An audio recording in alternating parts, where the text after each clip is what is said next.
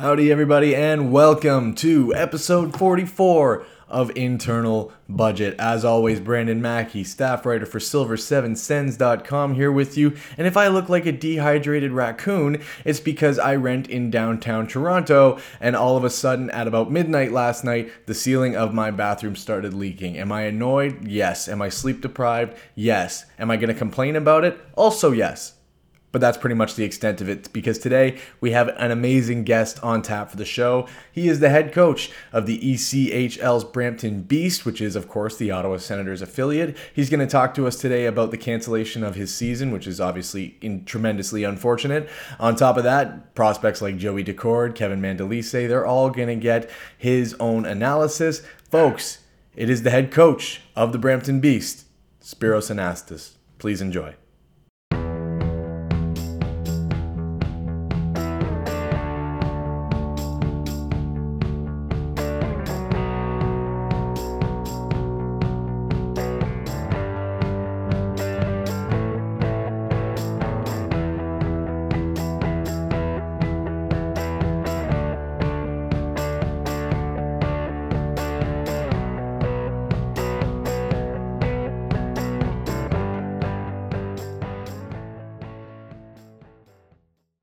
Joining me today on the podcast, he is the head coach of the Ottawa Senators ECHL affiliate, the Brampton Beast.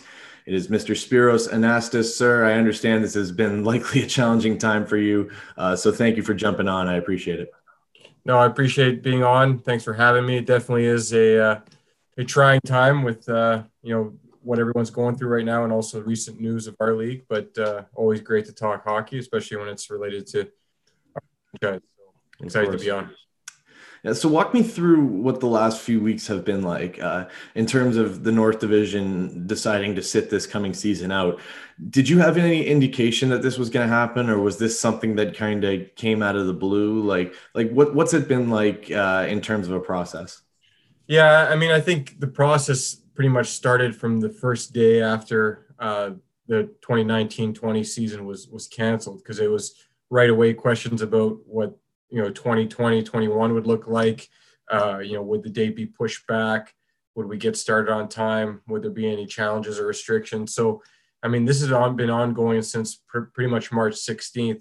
And at times it looked a lot more optimistic. Other times it looked a lot more grim.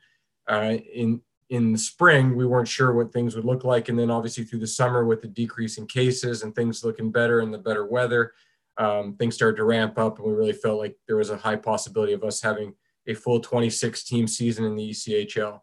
And then as we started, to get deeper into the summer, into the fall, started the restrictions in different regions, especially in Canada, weren't loosening up as much as we hoped. And then obviously when the cases started to spike again, that's kind of where we got to, thinking of contingency plans. And I will give it to every team that's opted out so far. So 6 teams from our division and 2 other ones, so 8 total. And I do assume that there's going to be more to come. But every team, every president, every member of every staff did everything they could to make sure that they gave their team the best chance to play. But when we got to a point where we knew personally as an organization that the borders likely weren't going to open until the majority of people in both Canada and the United States were vaccinated, when we knew that we weren't going to be allowed, enough people in our building to even have one team take the ice, let alone 2 teams and officials and game officials, and definitely not fans, it just wasn't feasible anymore for us to hold hope out for a season and also hold any players back from playing elsewhere. So it's been a long process, a lot of conversations, league calls, conversations between our president, myself, and me and the players.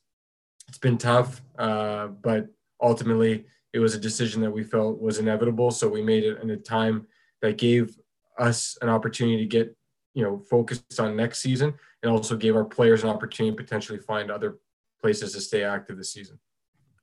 What goes into making a decision like this? Like, I know that, these are unprecedented times, and you're probably having to, take these phone calls that you never thought in your life that you would have to be on. So when considering not playing hockey for a season, that's a major decision, obviously. So is it ticket revenue? Is it player safety? Like, was there one deciding factor that made, these teams say it's just not in our best interest to play this year? Yeah, you know what? It was so fluid and it changed every day because, the main focus on one call was player safety, and the next one was travel, and the next one was restrictions per region, and the next one is just, revenue with fans. And we're a league that needs the fans, needs the revenue. That's all that we get through. A lot of teams actually lose money per year, but how much money are they willing to lose? And if they played without fans, it'd just be too much for a lot of the owners in our league. So there were a lot of factors, and some days it felt like it was just one. But we got into a situation as a league and as teams where we put out one fire, another one started, and I think that's when it started to become more realistic that a season for a lot of teams was, likely not to come to fruition for us this year. Because it was too hard to get all those different factors into one basket and make sure they were covered. And they tried their hardest, but it wasn't. So that's there was not one pinpointed factor that ultimately kind of pulled the trigger on the season. It was just all those going on at once and continuously trying to find a solution to all of them. And then once you figured one out, the next one would happen. Another rollback on restrictions in Ontario, or curfew in Ohio, and you just couldn't control it because it was just so many states and provinces and then federal regulations that it was out of our hands. So, as firm believers, especially people who work in sports or in coaching, we always talk about control what you can control. We preach that to our players. We preach it to each other, and we just couldn't control a lot of those factors. So what we could control at the end was the decision to adjust our focus into a healthier, more viable 21-22 season, and we're excited to get there. It seems like it's ages away, but that was ultimately what made our decision happen.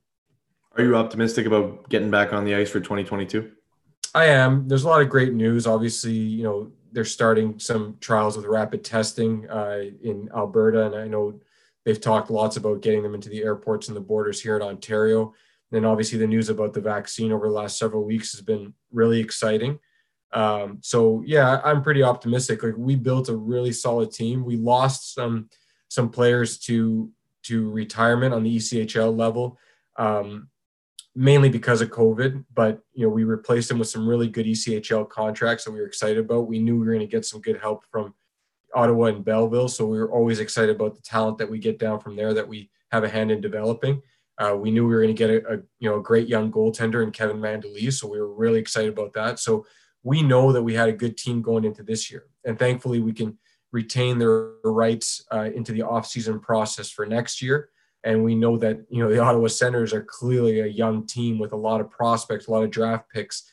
So we know that we're going to see some guys down the road. So we're confident that not just in 21-22, but seasons to follow, that we're going to be pretty well stacked as an organization. And it's our job to coach them and have that success. But definitely confident in the season. But what I will say for coaches and players alike, whether they played in a shortened season this year, or we, for whatever reason, we had to stay at home and didn't get to be on the ice, it really will test how much people want it, coaches and players.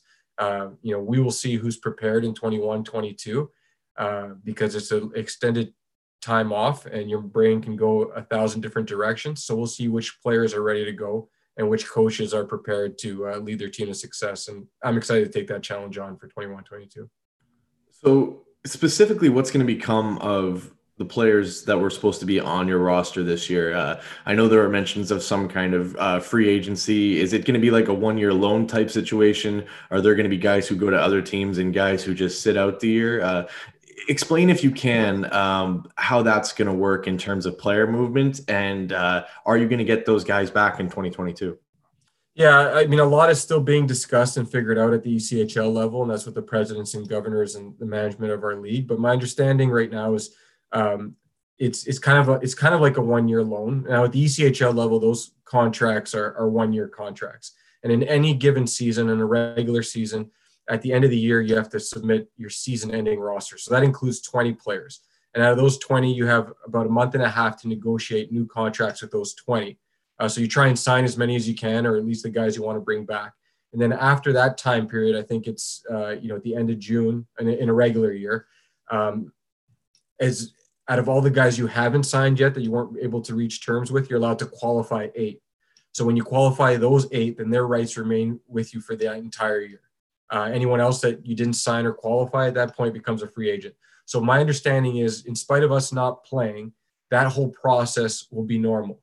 So at the end of the ECHL season, wherever our guys that we sign go and play, they could play for one of our rivals for all we care. But at the end of the year, those players will be eligible to be on our 20-man season-ending roster. I'll have that time period to try and re-sign them. And at the end of that time period, then I'll be able to qualify those 8 guys and keep their rights, and so on and so on. So that's what we are believing right now. There is some details that they need to iron out still at the league level, but I think that's the direction it's going, to make sure that no teams have to kind of completely hit a reset button, because then, you're going to have half the league. It's kind of like an expansion team at that point, and that's not what the league wants. So, we're confident we're going to see a lot of the guys we signed this offseason back on the ECHL contract level. Yeah, so it sounds like you're confident that you're going to have your core that you've built around back for 2022, correct? Yeah, of course. And, there's lots of factors that might happen. Some of those guys are a little bit older, so a couple guys might retire, or some guys might flee back over to Europe. Some guys may not play, so we might have to evaluate where they're at with their game this year. I know a couple of our guys have already signed with other ECHL teams. So, one thing I have told in our last team meeting that we had over Zoom, I just said, look, no one's going to be, heavily judged over what happens this year. It's always a privilege to play this game, but this year it's especially a privilege. There's less jobs, there's less opportunities. Some teams will start and then probably have to, close up operations. You've seen it in Europe. You'll see it here in North America as well. So no one can really be judged. So what I've told our guys is I'm going to honor their contracts for next year if they want to come back. I'm not going to judge them on where they played if they didn't play. Some guys might end up in the SPHL or the Federal League if they're playing. You can't look at them and be like, they were an ECH or a SPHL player last year. They can't be with us. Like, if they can get on the ice and play at a competitive level, they'll be really fortunate this year. So our plan is to stick with the roster that we built, because we know it's a good one. And I'm very confident that we'll have the majority of them back at least. There's always factors that'll pop up, that you can't control. You have had a hell of a first season behind the bench in Brampton. Your campaign obviously got truncated by the COVID-19 pandemic, and now your second season has been wiped out entirely. How difficult is it to deal with these types of challenges? Yeah, it is. Like, anyone who says that it's not hard and it's, you don't get down yourself is probably not being completely honest. I think it's important to acknowledge that things are tough. It's important to acknowledge that, things happen, you don't know how to react to them. And it's okay. I used to have a professor that used to tell me it's okay to visit, Pittyville for, a little while. But, don't break ground and build a foundation there. That's what he used to always tell me. So you can visit, but just make sure it's a short-lived visit and get out. So, there's been times that I've been really frustrated, really upset. We had a really good team. We did some great things this past year. We beat the best teams in the league. We consider ourselves a top 5 team in the league in 1920, and we were poised for a really good run in the playoffs. And we had an outstanding season statistically. And we were really happy with where we were. So to get that pulled from underneath you, it's really frustrating, and it makes you sad and made the players sad. And then all the uncertainty through the offseason, building a team, but not being able to give guys clear-cut answers, especially when we're a coaching staff, myself and Duncan Delmeo, that prides ourselves on communication and transparency. But we just couldn't give answers to questions that the guys wanted to ask. So very frustrating. But again, to bring it back to what I said earlier on, is you just can control what you can control. So, you redirect your focus to different things. There have been a lot of educational opportunities for coaches this summer. There's been lots of opportunities for guys to find things as players that they can really key in on, focus on, because they got more time to train, to skate, more individual time with coaches because the restrictions brought them down to 5 to 10 players on the ice. So you can always flip everything to a positive. And yes, sometimes it's extremely annoying to be around those people that always do that, but you have to bring yourself back to that, because like I said, when the time goes to drop the puck, there's going to be no excuses. We all are in the same boat. We've all faced this together. So if you're not ready to go when that time comes, it's your fault. So that's kind of been my messaging to our players, and my self mantra as well. I got to be as ready as possible. So we've educated ourselves as much as we can. We get on these Zoom calls with other coaches. We're with the NHL Coaches Clinic, the NHL Coaches Association Mentorship Program. There's so much to fill your time with. You just got to make sure it's not, sitting on the couch feeling pity for what's happening. So that's been my approach to this, but it's definitely been frustrating and tiresome a lot of moments during this off season. And further to that, what are some of the ways that you've been preparing for 2022? Is it just going to be a year for you spent in the film room? Are you going to be doing more scouting? Or is it one of those things where you kind of can't even do much preparation? You have to wait this thing out. Like what is this season without a team to coach going to look like for you? Yeah, I think there's different ways to look at it. So Brampton Beast wise, I could obviously watch a lot of film, keep tabs on our guys. I think for me as a coach, the biggest thing is communication and relationships. That's what I've always keyed in on. Yeah, X's and O's and video and analysis are extremely important. I mean, you can't get ahead without them. But the relationships and the communication that you have with players and people in the game is what keeps you kind of in front of it. So I'm going to have an opportunity now to communicate with a lot of people, our own players, see what they're doing, whether they're playing or not, see how they're feeling, see where their bodies are at, their mental state is at. There's video available if we can do some video sessions with them or anything like that. But I could also watch the guys who are playing and just watch a ton of hockey. Like the NHL will get started, so there'll be lots of hockey for me to watch. There's international hockey that I can key into and get some new concepts from. So there's a lot I can do from a Brampton Beast standpoint to make sure that the Beasts are ready. I can watch video of Ottawa Senators prospects that I think that we might see, so I can get to know them and be prepared for what they might bring to us and what I can do better for them to make sure they're not with us for a long time, that they're up in Belleville and eventually up in Ottawa. There's lots I can do on that end. Me personally, the announcement's still pretty fresh. It's just about a week old. So, but I've thought of some things I can do as well. There's still potentially some opportunities for me to stay active. I know I'll be with the Brampton Beast in 21, 22. I know that the job is mine. But I can, hopefully maybe latch on somewhere, whether if the OHL gets started, if there's an Ontario League team that needs an extra set of hands and eyes, maybe I can help out. If the American League gets started, maybe I can talk to the guys in Belleville and see if there's a way I can help, whether it's a scouting, analytics, or, whether I can go out and help with their Black Aces if they have expanded rosters this year, since we're not going to be there for them to send guys down. Maybe there's something to do. And these aren't conversations I've had yet, but I've definitely, the wheels have started turning on how I can stay active and sharp as well. So there's lots of avenues. You just got to go out and find them and be as ready as possible. The ECHL, it's such a unique league, and it, of course, has its own reputation. But I think people do probably have a lot of misconceptions about it, and I'm sure you could speak further to that. So what are the things that you've heard about the ECHL that people think of the league that maybe they're wrong about, and maybe it's kind of better hockey than people give it credit for? Yeah, I mean, like growing up and playing myself, anytime I heard about the ECHL, it was a fight league back then. So when I was coming up through AAA and junior, even when I was in college, it was a league that had a lot of fights, a lot of meatheads, a lot of just just crazy things that are unexplainable in the game. But it's come a long way. The leadership of our league, commissioner, the director of operations, Ryan Creelan, Joe Ernst, Dan Petrino, Joe Babick, like these are all guys that work extremely hard to bring a lot of credibility to the league. I think the affiliations with NHL teams has really boosted it. Every team in our league but one had an affiliation this past season, and a lot of really good players, especially goaltenders, come through our league, and it's something that has really grown the ECHL to another level. So, one misconception is it's not a fight league anymore. Like especially in the North Division in truer hockey markets, like it's some great hockey. It's fast, it's high tempo, high scoring at times, but great defensive and goaltending as well. It's just an all around great hockey game.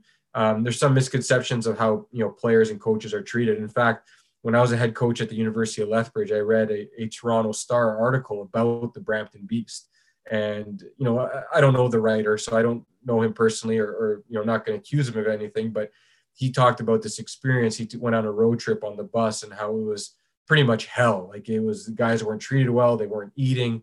And I think it was a really unfair article, and being a head coach at the university level, then I was like, man, I'll never coach in that league. I kind of took it at face value, but obviously that I got an opportunity. I came in, I wanted to be a pro head coach, and it's nothing like that at all. Like, we're treated really well. We eat really well. We have a nice sleeper bus that's comfortable, and we get our sleep in. And yeah, we're busing, we're not flying. So that's not always glorious, but we're always safe. We're always happy. And the camaraderie that takes place on that bus is like nothing else. So, it's not hell. It's actually a really cool experience that I think any hockey player that gets to be part of that is very lucky. So those are some of the misconceptions, but it's great hockey. These guys aren't done. They're always working for something. And yeah, will the majority of them ever play in the NHL? No, they won't, because the majority of people generally don't play in the NHL. But these guys will carve out some really great careers. You see some of these guys end up in Europe and they get paid a boatload, and their bodies last longer when they get over there. They can play until they're into their 40s. So these guys are striving for something. They're not at a dead end. They're striving for something here, and that's what makes it really great hockey.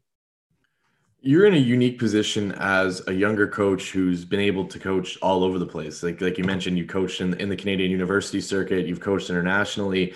You won a Calder Cup with Grand Rapids. How does the development approach differ? I guess speaking more to the pro side, in terms of from the ECHL to the AHL, is there a difference in player development, or is it kind of the same uniform type of thing? Well, the two major differences between the ECHL and AHL is obviously one, resources. We're a staff of two coaches. We don't, in our team at least, we don't have a video coach, so we don't have kind of live logging during games. Not a lot of analytic information that we can give in real time. Like, we do our best as two guys to give it by the next day. But in between periods, like we're rewinding, fast forwarding, trying to find clips and pull guys in if there's an adjustment that needs to be made. So resources is one major difference. But it's our job to do our best to provide our guys everything that they need. The second thing is it's a little bit more fast changing in the ECHL in terms of, so many call-ups, and so many games and so little nights. So we'll play 5 games in 3 different cities in 7 nights a lot of times. So, we probably don't have as much time to key in on certain things in certain periods of the season, where we're just kind of go. So we really rely a lot on video, on, just conversations, like I mentioned, communication and transparency and relationships. That kind of stuff happens on the bus, that you go sit down next to a player and you talk about a certain situation, because we don't have as much time, and we don't have development coaches come in as often. When I worked in Grand Rapids, we'd have, Yuri Fisher would come down, and Chris Draper would come down, and Chris Chelios would come down. And there was always someone new working with different pockets of players, where at our level, it's just Duncan and I, and we got to do the best we can. And sometimes it's not even on the ice. It's in our office or on the bus or in a hotel room. So those are the big resources, and just time are the biggest differences, because we pack in so many games in so little time in the ECHL, and there's so much turnover on our roster.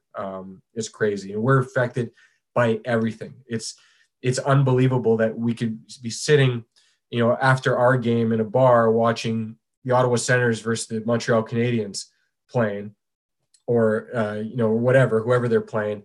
And you see a forward that has absolutely nothing to do with the Brampton Beasts go down. But, the hair on our arm starts to stand up, because we know the trickle effect's going to happen. And that's great, because somebody gets an opportunity. So we're not nervous about, something, someone leaving us because we want them to be held back. But now we know that we got to start making decisions on how we're going to react to that domino effect. So it's a really unique level for sure because of that. So we're affected by literally every single thing that happens at each level, NHL, AHL, and in our level. The slightest little transaction then can turn everything upside down. So those are the biggest differences: the ever-changing, fast-paced nature, and just the resources that we have to work with. One of those guys who did spend time with you down in Brampton and then eventually moved up to Belleville was Joey Decord. He spent 12 games with Brampton, 7.5 record, goals against average of 2.85 and 901. Those are somewhat unremarkable numbers on the surface. But he went up to Belleville and he put on a clinic. And for a lot of people's money, he was one of the better goaltenders in the AHL. What contributed to him getting that call up, and why do you think he boasted better numbers in the AHL? Why do you think those stats on the surface might be a bit deceptive? Yeah, well, the ECHL is a great kind of growing ground for goaltenders. There's a lot more breakdowns. We play with less forwards. We only dress 10 forwards, so there's a little bit more fatigue, and we have a lot more of those back-to-backs and 3 games and 3 nights. And that term 3 games and 3 nights is actually false. Like, we'll play our first game Friday night at 7:30 p.m. and our third game at 1 p.m. on Sunday. So if you do the math, you're actually playing 3 games in almost 2 days. So and then a lot of times it's in 3 different cities. So there's a lot more breakdowns, not to the pleasure of the coaches, but a lot more breakdowns. So that really stretches a goalie to react quicker, analyze and read the play a lot faster and be ready for anything. And a lot of shots, a lot of rubber. And because I mentioned the crazy turnover in our league, a lot of different guys playing in front of you. You could have a whole different decor on one night to the next night. And you could have a guy from the SPHL playing in front of you. So it really stretches a goalie and forces them to mature real quickly. Naturally, though, that kind of a lot of times lead to a different set of numbers. And when you look at them at face value, they don't look as great. But if you're in the 2.5 to 2.8 range and anywhere over 90%, you're having a pretty decent year in this league. I think the wins and losses mean a lot in this league because you can really steal wins, and your numbers, your statistics for that night might not be that great, but you're making those big saves when they count, or you're winning that OT game or that shootout game. So it's a little bit different statistically for a goalie in our league. And also Joey was a young goalie playing his first pro games. We know he had one under his belt with Ottawa after he left ASU, but these were his first pro games as a starter that we leaned on. And he got off to a little bit of a rough start, but man, like, you just knew right away that he was going to figure it out. And the biggest thing that helped him was his confidence and his acceptance of his role with the Brampton Beast. Like, he was fully accepting of being with us for the 72 game Holland playoffs. That was his goal. He came in, we did everything we could to provide him everything we can. We showed a lot of confidence in him. We told him, look, we're going to, ride you a lot in certain parts of the season. And he was all in on that. He's like, I want to win here with the Brampton Beast. And that was the plan. But what gave him an opportunity, obviously, and this is typical for a lot of players, was an injury. Nilsson got a concussion. Anderson was in and out with an injury for a period of time. Hogberg got called up, and then the dominoes fall. But what got him to stick there was his performance and his willingness to continue learning and continue competing no matter where he was playing. So he went up and he was great. And, we were really thrilled for him. And then he came back for one game against Reading. It was his last game against Reading, and he was outstanding. It was his best game of the year. And at that point, we had been told that he's going to be with us for a little while longer. And lo and behold, another injury happens. And, he left that night and we're like, man, we're never going to see this guy again, because he had reached a level where he was ready to play in the American League consistently. And his confidence was a big piece of that. But Ottawa did a fantastic job communicating with him. Like, as an ECHL coach, you get a little anxious about the conversations when a guy gets sent down from camp, right? Because you got to think, this guy played rookie tournament. He went to Ottawa's camp. He goes to Belleville's camp. So he's heard now 2 or 3 times that, all right, we're sending you down. We're sending you down. So now I'm here as an ECHL coach, and I've been a spectator at all these events. So I got to know him well from his game, but I'm meeting him for the first time, and I'm, trying to prepare myself to, what am I going to say to this guy? Because he's obviously facing a lot of disappointment. But Ottawa's done a fantastic job. I sat down with Joey, and I kind of had my whole spiel ready on how this is going to be great for him, and he was all in right away. He pretty much told me, like, Coach, you don't have to give me this, this elevator speech right now. He's like, I'm ready. Like, we're going to win. We're going to do great. I need you to be patient with me. I need you to help me. So he kind of dictated it, and I thought this was fantastic.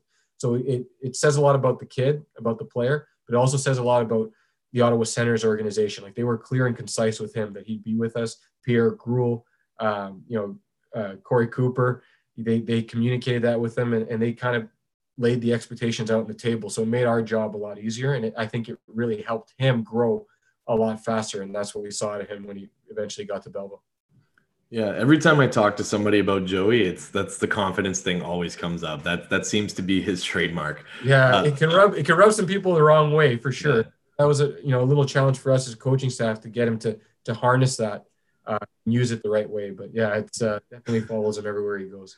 I think it's a big reason why the consensus among the fan base, they have him pegged as the goaltender of the future in Ottawa. And I think there are some indications from the Senators organization, not that I want to put words in anybody's mouth, that they feel somewhat the same way. Would you agree with that kind of projection for him? Do you think he has that type of potential? Yeah, I mean, I can't speak to the Ottawa Senators' plan. I've been privy to some information on terms of development and what they see in the future. But one thing I will say, just specific to Joey Daccord, he will be an NHL goaltender. Whether it's with Ottawa or someone else, he will be an NHL goaltender. And just his work ethic, his background, his confidence, his swagger, like what a teammate too. Like some of the best things I saw out of him as a person was when he was backing up, the excitement level he brought, the how he got engaged in the game, the things he'd say to the opposing players, like it was unbelievable. And it really sparked us early on. Like we in November we had like a 9-2 month, and I think he may have won only 4 of those games of the 9-2 month, but just the impact he had as a teammate in the room and on the bench. I just saw such great things in him, and I'm really proud to have been a small part of his kind of introduction to pro hockey, and to be able to see that, because it just really made me a believer in him. So to answer your question, I can't say exactly about a Senators jersey. We certainly hope so, but he will be an NHL goaltender. I truly believe that. Another goalie that's generated a ton of buzz this year is Kevin Mandolise, who we touched on a little earlier. He was obviously on track to join you in Brampton for this season. It was something that Pierre Groulx spoke openly about. Have you had any contact with him, and what are your impressions of him so far? Because obviously he spent last year in Quebec. Like Joey, this would be his first year playing pro hockey. So, yeah, have you had any contact with the player, and do you have any kind of initial impressions of him? I haven't had any personal contact or conversations with him directly. I was at rookie tournament last year and at Belleville's training camp, but I think he was reassigned back to the queue by the time we hit training camp. So I saw him in some action, some practice action and game action at a rookie tournament. Other than a passing hello, we haven't had much conversation. I've talked to Pierre a lot about him. We were kind of crafting a plan for him about games that he would see, how much we'd lean on him, different points of the season where we'd be expecting him to peak and him to take over a number one role. But in terms of personal contact, we kind of saved that. It probably would have happened by now in any regular year, obviously, because we would have been playing. But we kind of save it because we want these guys in the mentality of they're doing everything they can to make it, even though there's been a clear cut plan and development plan put in front of them. We want them to come to Ottawa Senators training camp, giving their best effort, putting that forward, and then Belleville and rookie tournament and the same thing at all levels. So I don't want to cloud him with too much of worrying about the Brampton Beast until he has to.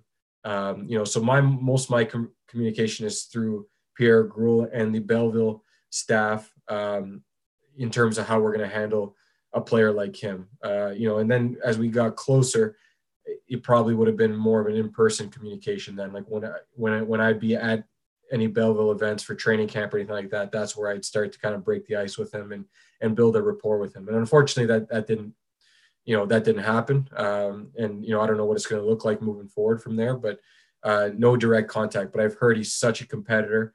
I heard he loves pressure. Like he loves taking teams on his back. He loves being the guy. He loves making big saves.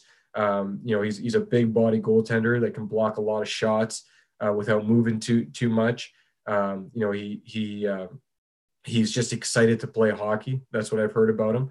He was really excited to be in Brampton, which again, going back to that conversation I was trying to amp myself up to having with Joey, I think that says a lot about him, but also about Pierre Groulx and Pierre Dorian, and just laying out a clear-cut plan and pathway for him makes my job a lot easier. So I was really excited to see how excitable and game ready he was. And unfortunately that's been put on hold, but that's kind of everything I know about him. Yeah, I had the chance to speak with him for an interview for Silver Seven Sens in the spring, and he's he's a phenomenal person to talk with. He spoke a lot about how actually using a sports psychology approach really helped his confidence. And he found that that was something that really helped turn his game around. You know, he did have the breakout year this year, or the bounce back year, I guess I should say. In terms of talent, and I know it's difficult because you haven't got him on the ice for camp. There was no Sens development camp or rookie camp or anything like that this year. Did you have expectations for him going into day one in Brampton if he ended up coming down to you? Like, is this a kid you're pegging as your day one starter? Or is it one of those things where you kind of have to see it first? Yeah, I mean it's a really delicate situation, especially with a 20-year-old, right? They come in. Joey was different. He was young and he went through a learning period, but he was 24 years old, right? And so it's a different body, different mindset. 20-year-old was going to be a little bit, even more challenging. So we had a lot of conversations with Pierre and Corey Cooper at the time before he left to join the Kingston Frontenacs of how we are going to handle it. So there was no clear expectation for him to be number one right away. And a lot of things that fans may not know is there's a lot of emphasis in other things like who else are they going to sign? The Belleville Senators were really impressed with Alex Dubois. He was signed to a two-way American League contract with us last year as a rookie, but he was older. He played in the CIS, so he was 25, 26 years old. So although he was a rookie with Joey, he really took Joey under his wing. He had won championships in the QMJHL and in the CIS, so he knew how to win. And he was just very eager to do whatever it took. So Dubois was really great for Joey. They lived together. They pushed each other. They challenged each other. There was one point where Alex had more wins than Joey and, in face value was a better goaltender in performance-wise, numbers, wins, just confidence-wise. So I think the Belleville Senators really like that. And Alex actually had an opportunity to come up and play 3 games with the Belleville Sens at the end of last season. He performed well. So in talking with management in Ottawa and in Belleville, we all had agreed that, maybe Dubois was going to be a great option because he has QMJHL experience. He trains with a lot of guys that Kevin does as well. So this is going to be a really, important role for Alex. And I talked to Alex in the offseason. I said, hey, if this comes to fruition, you're not a rookie anymore. I know you're only a second-year player, but this is a serious veteran responsibility. You're going to have a young 20-year-old coming here. You're going to live with him. He's going to lean on you. You got to push him. But you're also going to have to know that there's going to be times he gets to start that, maybe you should have got the start, but we need to get this guy in games. And Alex, it never came to fruition. They never got around to signing Alex or another goaltender because obviously of everything that's been going on. But that's the thought process that goes into the development of a Kevin Mandolese. You can't just worry about him.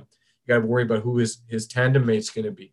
And then you talk about how much you're going to push him. So, we talked about, probably going 50-50 split off the bat. Then you start to push him and test him on some back-to-backs.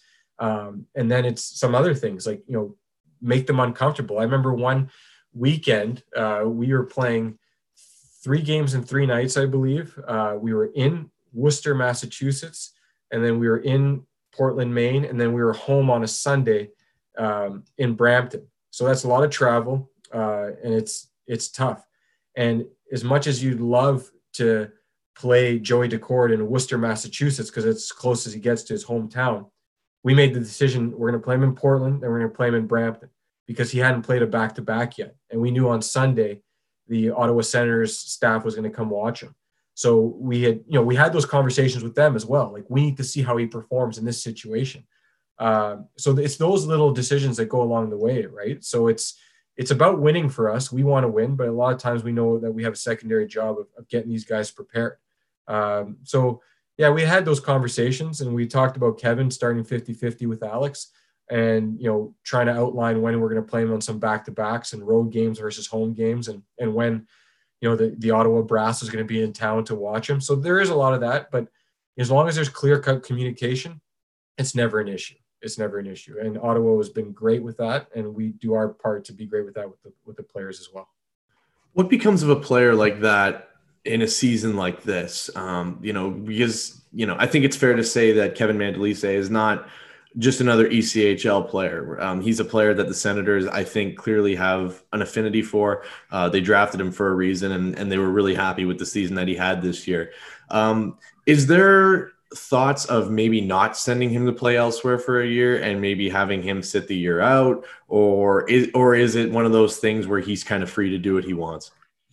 Yeah, I'm not privy to that information. I think that's a lot of conversation between the agent, the player, family, and obviously the organization. But if you're asking me for personal opinion, I think it's important to play for a goalie like him. So he's got eligibility to go back to the queue. I don't know if that's an option on the table. I haven't heard, so don't twist it into this as a rumor or anything like that. It's just Of me. Of course. As me as a hockey guy, I know he's got eligibility in the queue, and that's a league that's currently playing. So maybe it's an option. Maybe they carry 3 in Belleville when they get going, but is he going to be seeing the pucks and the shots that he would see with us? Because that's why they would have sent him to us anyway. Yes, there's a positive. He gets to be with the development coach every single day, but he's not seeing that game action, those breakdowns, those odd man rushes, those back-to-backs like we talked about, and playing after a 14-hour bus ride. So I don't know, but there are options, and there's, again, like we talked about when we were generalizing everything early on, is you can make a positive out of anything. If he's a third goalie in Belleville and only plays a handful of games, well, he's developing and he's working on his technique and his skills, and he's getting to watch some really good guys do it in front of him, and Joey Decord and Gustafson or Hogberg or whoever ends up there. And if he goes back to the queue, he's in a comfortable setting where he knows he can dominate. And so there's lots of options, but I do think it's important for him to keep working. And if he can get some game action, I think that'd be beneficial. But that's just a personal experience. And there's ECHL teams that are playing. Currently he can be reassigned to any ECHL team. So maybe that's an option as well. And obviously we know that some guys have been sent over to Europe too. So, I'd wager that they're going to do the best thing for him, because the Senators have done a lot to develop their young talent, and they don't turn any stone. So that's one thing I know for sure. Wherever he ends up, it's going to be something that's going to be really good for him, and he'll be ready to go when it's time. Spiros, thank you for coming on today. I've just got a couple more questions here before I let you go. Friend of the show, Sens Prospects, who's on every social media platform as Sens Prospects. Really a great source for everything in terms of players within the Senators system. He manages to keep tabs on everybody somehow. For those of you listening who aren't familiar with him, he's been on the show a few times. He's fantastic. Definitely go check him out. He asked me personally to get your thoughts on TJ Melanson, the big defenseman. He said that he saw him at the Sens Dev Camp a few years ago, and he looked good. Thought he looked good, but obviously he hasn't really been heard from since in terms of the Senators system. Do you have any thoughts on the player? Yeah, I mean, I love TJ for a lot of different reasons other than just his playing style. Like he's a great human being, great teammate, great kid. I coached against him, so I know he was with development camp a number of years ago with Belleville, and I think he played a couple games, and then he was in rookie tournament and development camp with Belleville this past season before joining us. But I coached against him when I was in South Carolina. I coached against him when he was in Norfolk. And then, Norfolk had a very poor season that year, but I thought TJ was just such a defensive liability. I was like, man, I am never going to have that kid on my team. And it's funny because when you say stuff like that, it always comes around coming back. I get the job with the Brampton Beast, and there's one player signed when I got the job, when I was announced on July 10th, or one player on contract. And that was TJ Melanson. And I'm like, oh. And, I go to Duncan Delmeo, our assistant coach, and I'm like, we got a project on our hands with this kid. And now I knew his offensive ability. But I'll tell you what, different setting, maybe different coaching, different development path. He had a fantastic year in 1920. He faced a little bit of an injury, would put him out for a little while, but he was our all-star. He was our all-star representative. He's one of the best power play specialists in the league. Super, just excited, loves the game. He's playing in Slovakia currently for HK Zvolin, or I don't know how to pronounce it, but out there, and he's doing pretty well. You know what? A guy like him, he is a power play specialist and a guy that's an offensive threat. And a lot of times those guys, they just don't get the break, or it takes a little longer for them to get the break because, when they get called up, they have to play that role, right? Where a lot of times, we had Chris Martinet called up to Belleville from our team just off of PTO. And, he played when he played for Belleville, he played, a number 6 role, big shutdown guy. good stick and very simple. Well, TJ is more than that, right? He's dynamic. He jumps up in the rush. He'll throw a spinorama in the neutral zone. He'll take guys on one-on-one, and he'll quarterback the power play. And it's, as great as that sounds, it's difficult for those guys to get an opportunity, because typically when you're in a pinch and you just need a guy to be as safe as possible. So while I feel for him, he's carving out a good career for himself. He's making some decent money out in Slovakia. And, I think he's a guy that can come back and be a full-time AHLer eventually, but he's just got to prove himself to someone that's willing to give him that opportunity to be that dynamic defenseman, not just a guy that's called up just to be safe for a night. Because when that's happened for him, I don't think it's worked out, because he's out of his element and he's not playing his game. But super, super guy, super player as well. Sens prospects will thank you for the tip about Slovakia, because no matter where he is, he'll track him down and he'll find video of him. Great. I love the way you spoke to a player that fans may not be familiar with. If you had, Senators fans are insane, God love them. They know everything about all their prospects, and they get irrationally excited about so many of them.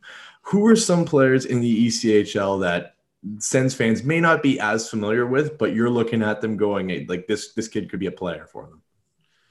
Yeah, I mean, there's lots. Like it's crazy, because some of the guys that you don't even expect just kind of blow up at times. But we had a guy, and I know some Senators fans may be familiar with him because he played a number of games with Belleville this year. But we had Nathan Todd on our team, and again, he gets called up and he plays 4 or 5 minutes a game, and he's in a fourth line role.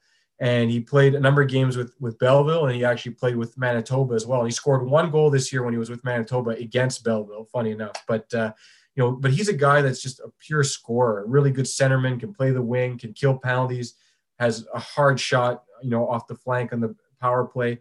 But it takes a guy like him a little bit of time. And he actually played, I think, 6 or 7 games when he came out of the OHL for Binghamton back when they were the Senators affiliate. So there's a slight connection to him, but he's one of those guys that you kind of see pops up here and there. And, I have a lot of confidence that if he gets a full AHL season under his belt, he's a guy that could make it and could, make a lot of noise. There was a ton of guys, when I coached in South Carolina, there was a guy, Grant Bessie, who was just an extreme talent. Now he's over in Germany, making a good career for himself there. But he had a handful of AHL games under his belt. And again, a lot of times it's just an opportunity being in the right place at the right time. But there's some really good players in our league. Going back even a couple more years, there was Justin Danforth. It was before I even got in the ECHL. There's a guy that came out, I think, at a Sacred Heart, or maybe it was Holy Cross, one of those schools. So a lower end school, not like a Power 5 school, went to Cincinnati, tore it up. And now he's one of the leading scorers I believe in the KHL. He was a leading scorer in the Finnish league. Now he's leading scorer in the KHL. So I can definitely see a guy like him coming back over and making it, to the AHL and maybe the NHL. And that's why these guys play. That's why our league exists, right? And that's why there is a misconception. Like, these guys aren't done. Like, they have goals. They have, things they want to do. And will they make it to the mountaintop? Maybe not. But, they're exceptional players that for one reason or another have to kind of simmer a little bit in our league and maybe take a different path. But there's a lot of players out there that I think are fantastic. So to pinpoint one guy right now is hard, but keep an eye on Nathan Todd. He's got a connection to the Ottawa Senators. He's been in their training camps. He's played a few games for their affiliates. He played a number of games with Manitoba last year, and he signed a 2-way deal with Manitoba this offseason. So if we had played, we still held on to his rights. So he would have split time between us and Manitoba. But let's see what happens this season. But he's a guy to keep an eye on. I have a lot of faith in him. He's a good, solid player. Spiros Anastas, head coach of the Brampton Beast. It has been an absolute pleasure having you on, sir. Like I said, I know this has probably been an insane time of year for you. So I really do appreciate you making the time to speak to me and obviously to Sens fans at large. So thank you very much. No, thanks for having me. And, I look forward to following Ottawa this year and Belleville. And, hopefully we're right back to it, developing players and being part of the mix for their development plan real shortly here. I agree. I can't wait to have you guys back in the mix. Did you have any social medias or anything that you wanted to plug?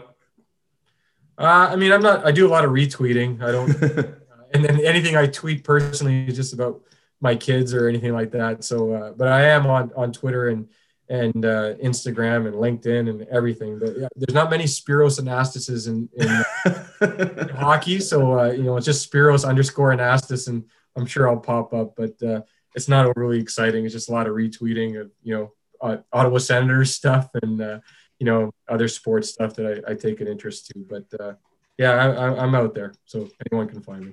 Fair enough. We'll give you a tag, and we'll share the people, and I'm sure the people will follow. Thank you again for coming on. Awesome. Thanks, Brandon.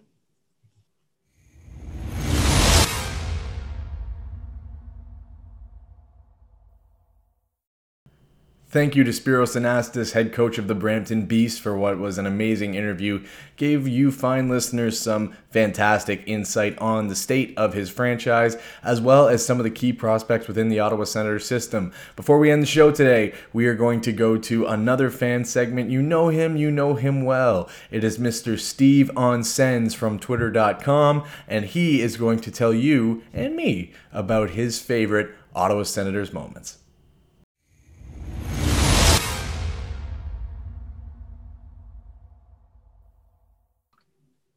Okay, joining me for this week's fan segment, you know him well. It is Steve on Sens. How are you, sir? Thank you for being on. I'm doing well. How are you? I'm surviving, man. One day at a time, as everybody else is. So, Steven, like we were talking about before, and as we've done a few times on the show now, basically what I want to do is hear your favorite Ottawa Senators memory. It can be connected to anything, a piece of memorabilia, a game you went to. What's one of those moments that reminds you why you're a fan? And I'll let you take it from there. If you don't mind, I might actually do a little bit of a curve here. Please.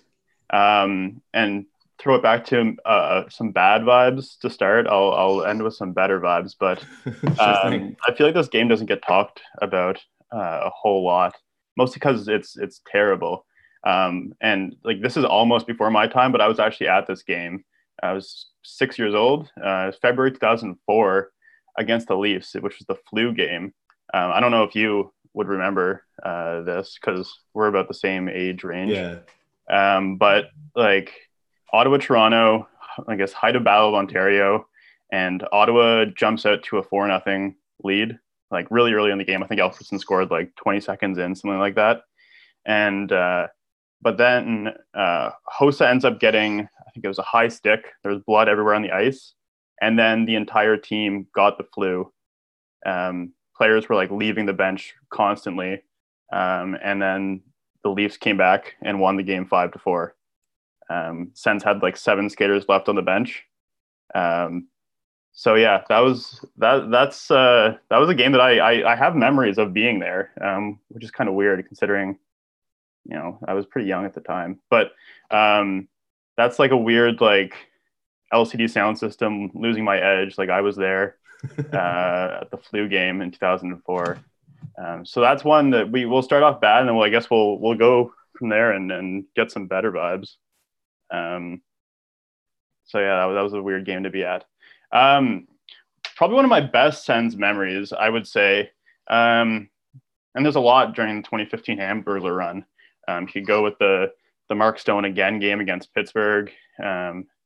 Go with a lot of games. But one that kind of stands out for me is the Sens Bruins, March 19th, 2015. Sens and Bruins were battling for that last playoff spot.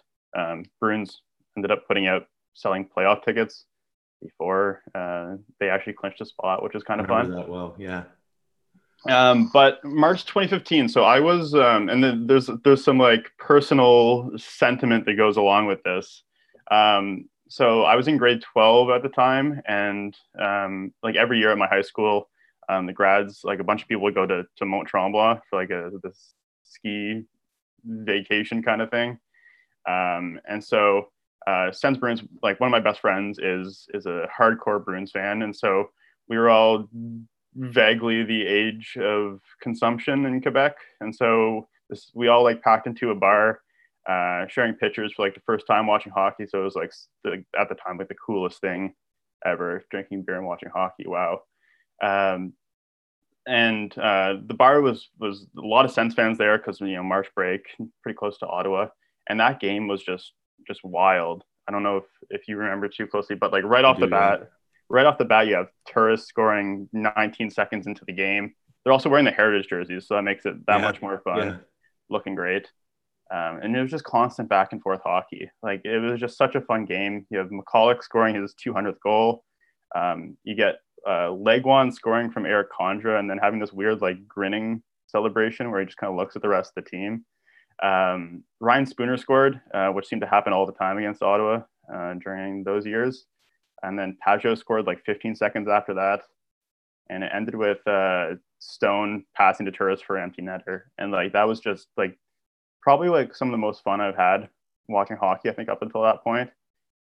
Just surrounded with friends, and like that was just a phenomenal hockey game.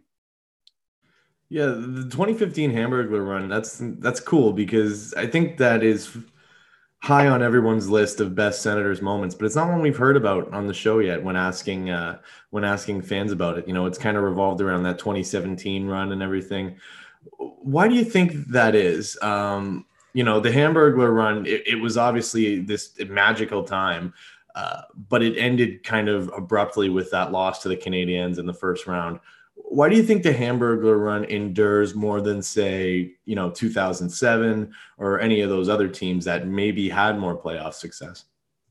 I think just because of how ridiculous it was the Sens were able to come back. Like, that team, after McLean got fired, it just seemed so flat. Like, they had missed the playoffs the year prior, and it didn't really seem like there was a whole lot going on. Spezza had just left, and all of a sudden, after Leonard goes down, this goalie, who I remember seeing highlights on Twitter of his previous game in Brampton, he had led in like 3 goals in the first, like, I don't know what it was, 3-4 minutes.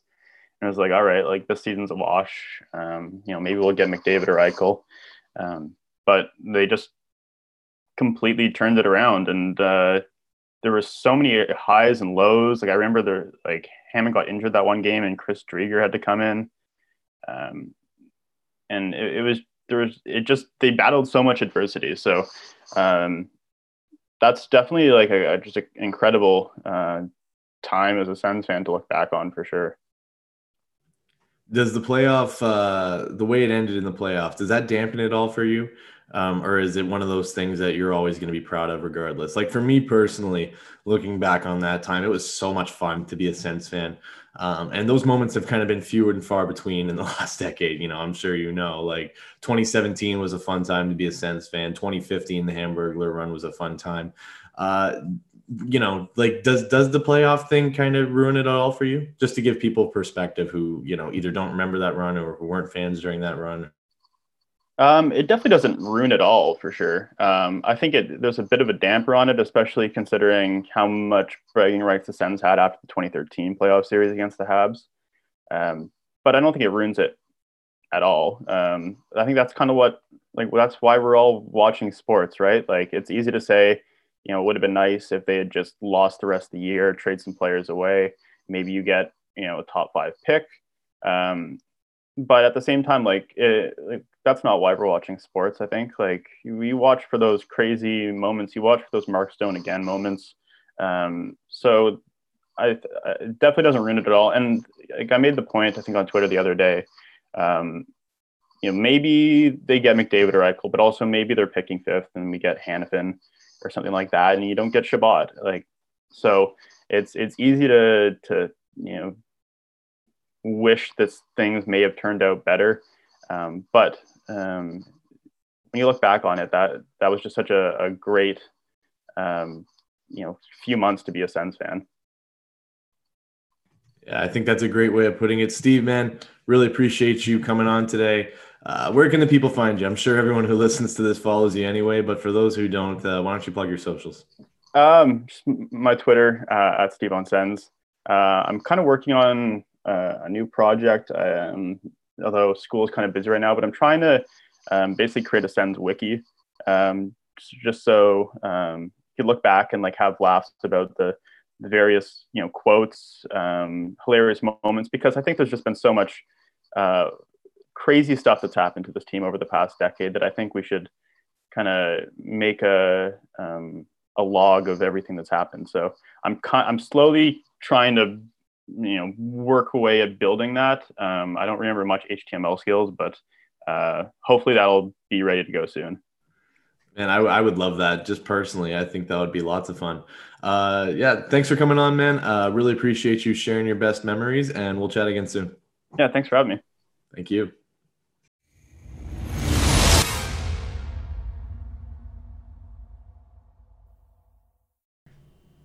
Folks, that is going to do it for episode 44 of Internal Budget. Thank you to both Spiros Anastas and Steve Sens for joining the show today. It was a lot of fun, and I am really, really hoping that you enjoyed it as much as I did. Please make sure you like the podcast, share it with your friends, download, subscribe, rate 5 stars, all that fun stuff. Little things, but they go a long way, and they are really appreciated, especially during these dark days of COVID winter. Episode 45 is going to be coming at you next week. Until then, please make sure you stay healthy and stay safe, and we will see you then. Take care now.